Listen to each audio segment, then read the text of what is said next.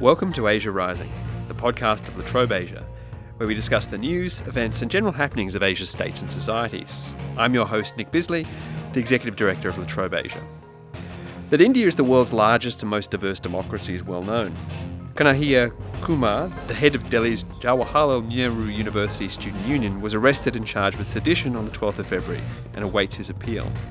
There have been protests across the country against the use of the draconian law, while many critics of the Modi government feel that this confirms their worst suspicions that the Gujarati strongman has scant regard for the liberal notions that underpin the constitution of post-colonial India. Joining me to discuss the sedition controversy in India is Dr. Ian Woolford, head of La Trobe University's Hindi and South Asian Studies program. Welcome back to the program, Ian. Thanks very much. It's always great to chat with you, Nick. So let's start with some basic facts about what happened, or at least what people say happened, because just what occurred is itself subject of pretty serious contestation. There's definitely some alternate stories flying around, and social media is playing a big part in this, and it is difficult, I think, even for people sitting in Delhi to know exactly what's happening, let alone Australia. But you mentioned this arrest on February 12th. The student Kanhaiya Kumar, the head of the Jawaharlal Nehru Student Union, was arrested, charged with sedition, based on several things, but it seems primarily to be based on a rally that he was present at on February 9th, where it's alleged that some anti-India slogans were shouted.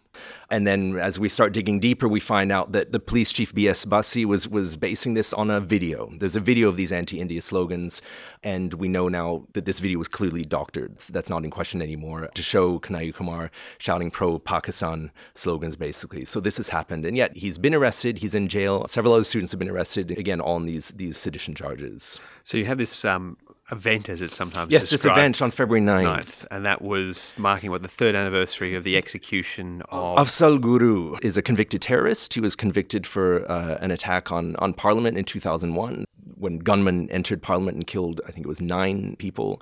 So it was a horrific attack.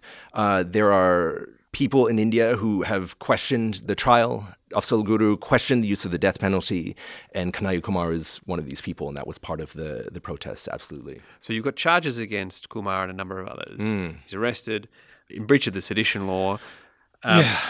And it all seems to centre around competing claims about what was said, what wasn't said, the extent to which it's a threat to quote-unquote national unity. Yeah, and the word that's being thrown around is anti-national. He's accusing me of Desh Drohi, like an enemy of the Desh, of the country. And in fact, in a debate in Parliament yesterday, actually wonderful to see this debate. It was nice to see people standing up, debating these issues in Parliament on both sides, talking about it, but not getting arrested for discussing it. Because you mentioned India being the world's largest democracy, so I enjoyed watching ministers on both sides of this issue argue it out. This is what should be happening.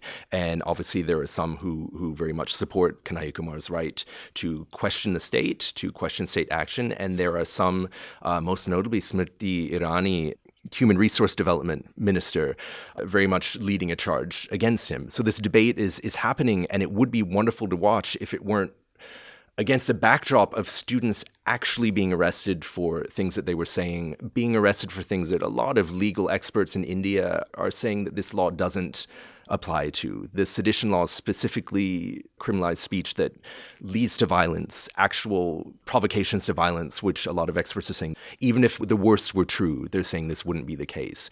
Now, as we know, I think it's pretty clear that the evidence against Kanhaiya seems to have been fabricated by overzealous news producers or political opponents. It's not clear how this happened. His actual speech is getting quite widely circulated. These slogans he's chanted, the keyword is azadi, freedom. This can mean all kinds of things. And in the context of actual speech, he was calling for azadi from capitalism, azadi from oppression, azadi for women. You can certainly look at it and say, oh, he's overly idealistic, he's naive, all of these are perfectly good charges, but the actual things he was saying are not that controversial.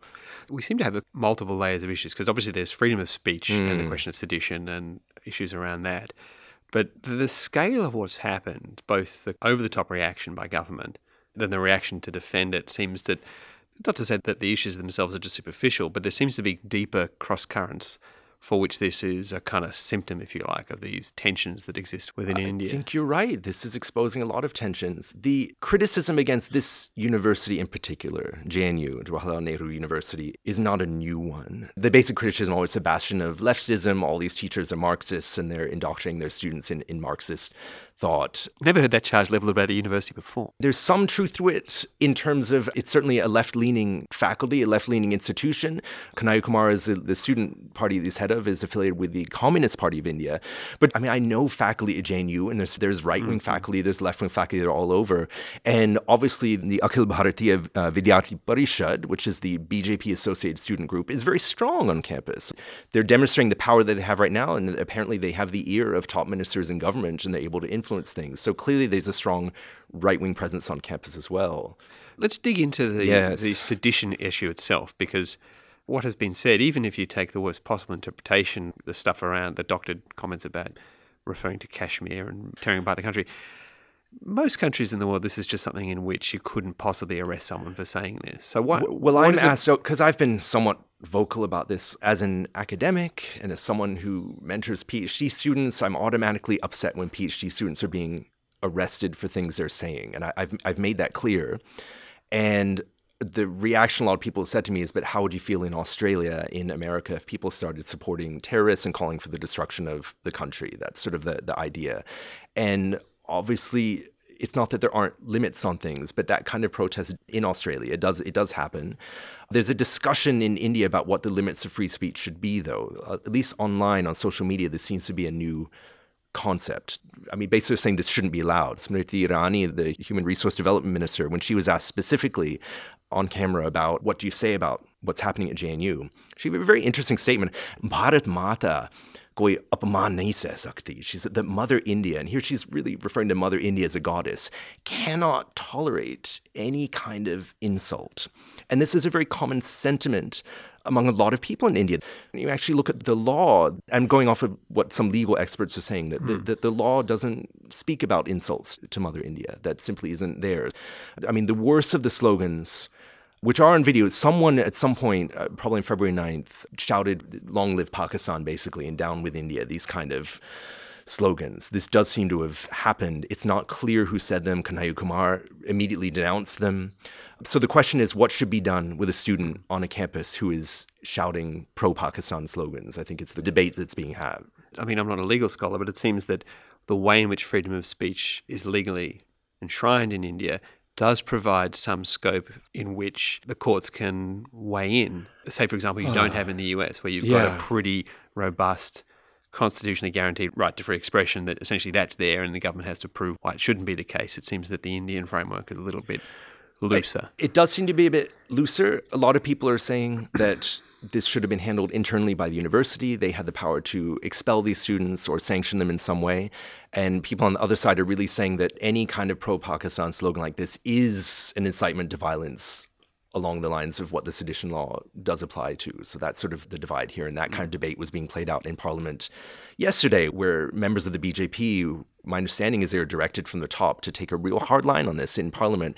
I've only heard members of the BJP actually say these slogans, but they're repeating them in Parliament and demanding, does Rahul Gandhi agree with this or not? Does Sonia Gandhi agree with this or not? So they're demanding that people stand up in Parliament and declare their patriotism is what's happening. You know, stepping back from it, particularly for listeners who are perhaps not as familiar with India and its history as those who pay close attention to it are, there is a sense that living memory, you had the partition of British India with a pretty serious amount of communal bloodshed that went with it. You've had this long history of civil unrest, both government prompted and Absolutely. And not. There is a sense that the country is potentially a fragile one and that the unity is threatened, not necessarily by these guys, but there's this idea of Mother India as vulnerable, fragile, threatened. I don't know if I can speak to the mentality of an Indian citizen in this. Definitely what some people are arguing now is when we prosecute every little anti-India slogan like this, the implication is that we're saying that India is fragile. And if we don't prosecute every little thing, that's affirming the strength of India. That's what people are saying. Yeah, and that probably brings us to an interesting question, which is a political scientist in me looks at this and go, BJP has just played this really badly. This is tactically, by dumping a ton of bricks on it, you've heightened the publicity of the cause that this guy's putting forward you've made a martyr out of this guy. I mean, to me, it seems it shows a degree of fragility or concern or fear that this sentiment's got to be crushed and crushed and crushed and pounded and smashed.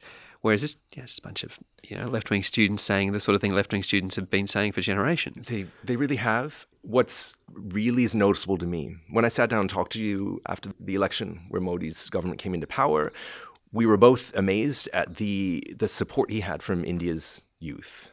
Something Craig Jeffrey over at head of the India Institute likes to say, that 1 out of every 6 people on earth is an Indian youth. I mean, this is a huge number of people, and they supported the BJP. They voted for them. So it's utterly strange to see Modi's government come down on students like this, because it's creating a group of allies among youth who wouldn't necessarily be allied normally. And it's alienating one of the most important voting blocs that he's had. So I'm surprised to see it.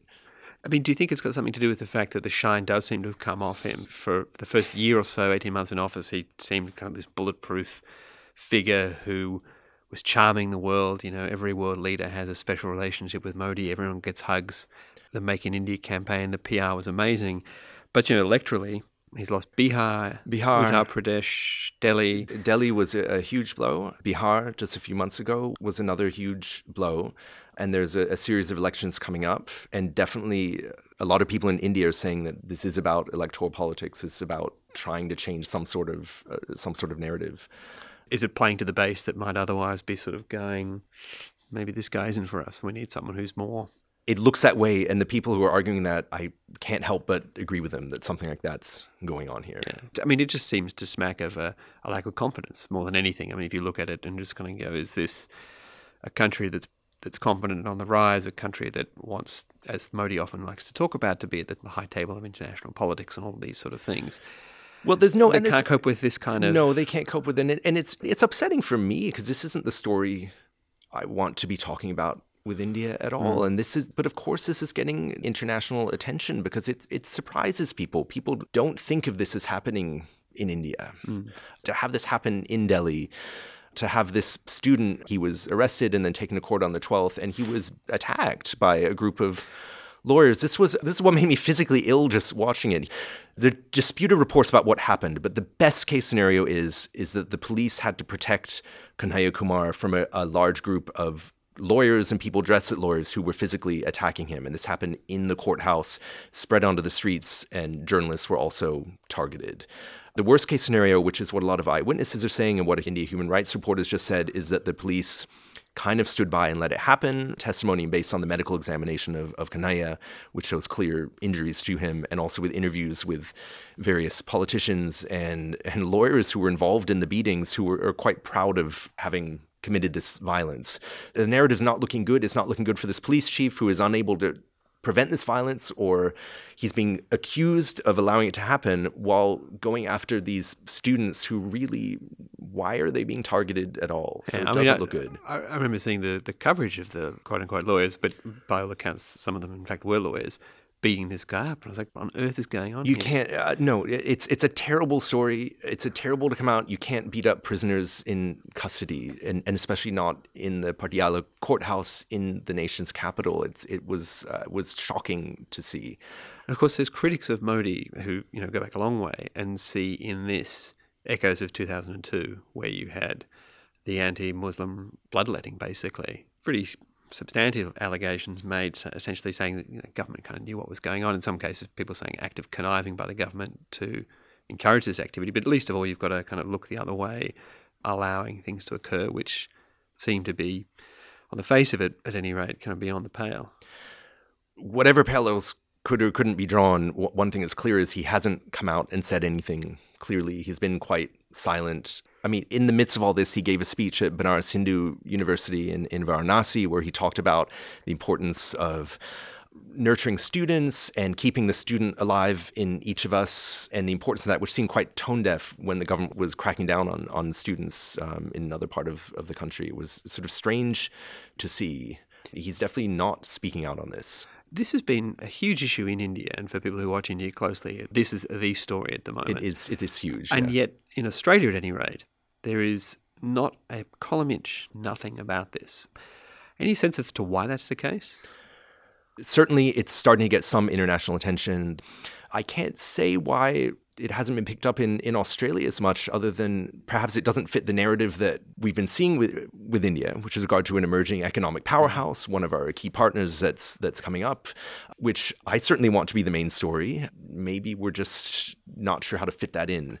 All right, we're running out of time, but just a quick, how do you think this might end, or how this is going to play out? Moving forward, the Delhi police I think they've just denied bail to Kanhaiya, locked up a couple of other students, and I don't know where they can go with this, since the evidence that they were using is so clearly manufactured and doctored. This story involves fake videos, fake tweets from Twitter accounts that were taken to be real. I mean, it's sort of ridiculous, but they seem to be digging their heels in. I don't see how they can back down.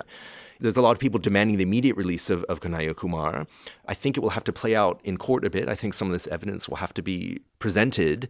I don't know. I'm worried that they're going to need to find some student to imprison, but the evidence, I don't think is going to hold it up. So I don't know. I think it'll play out at the voting booth, I think, is what we have to wait for and see what happens. Well, that's all the time we have. Thank you, Ian, once again for being part of the program. Thanks again, Nick. You can follow Ian Woolford on Twitter at IAWoolford, that's IAWOOLFORD, or me at Nick Bisley. You've been listening to Asia Rising, a podcast of La Trobe Asia. If you like this podcast, you can subscribe to Asia Rising on iTunes or SoundCloud. And while you're there, do leave a rating and a review to help us spread the word. Thanks for listening.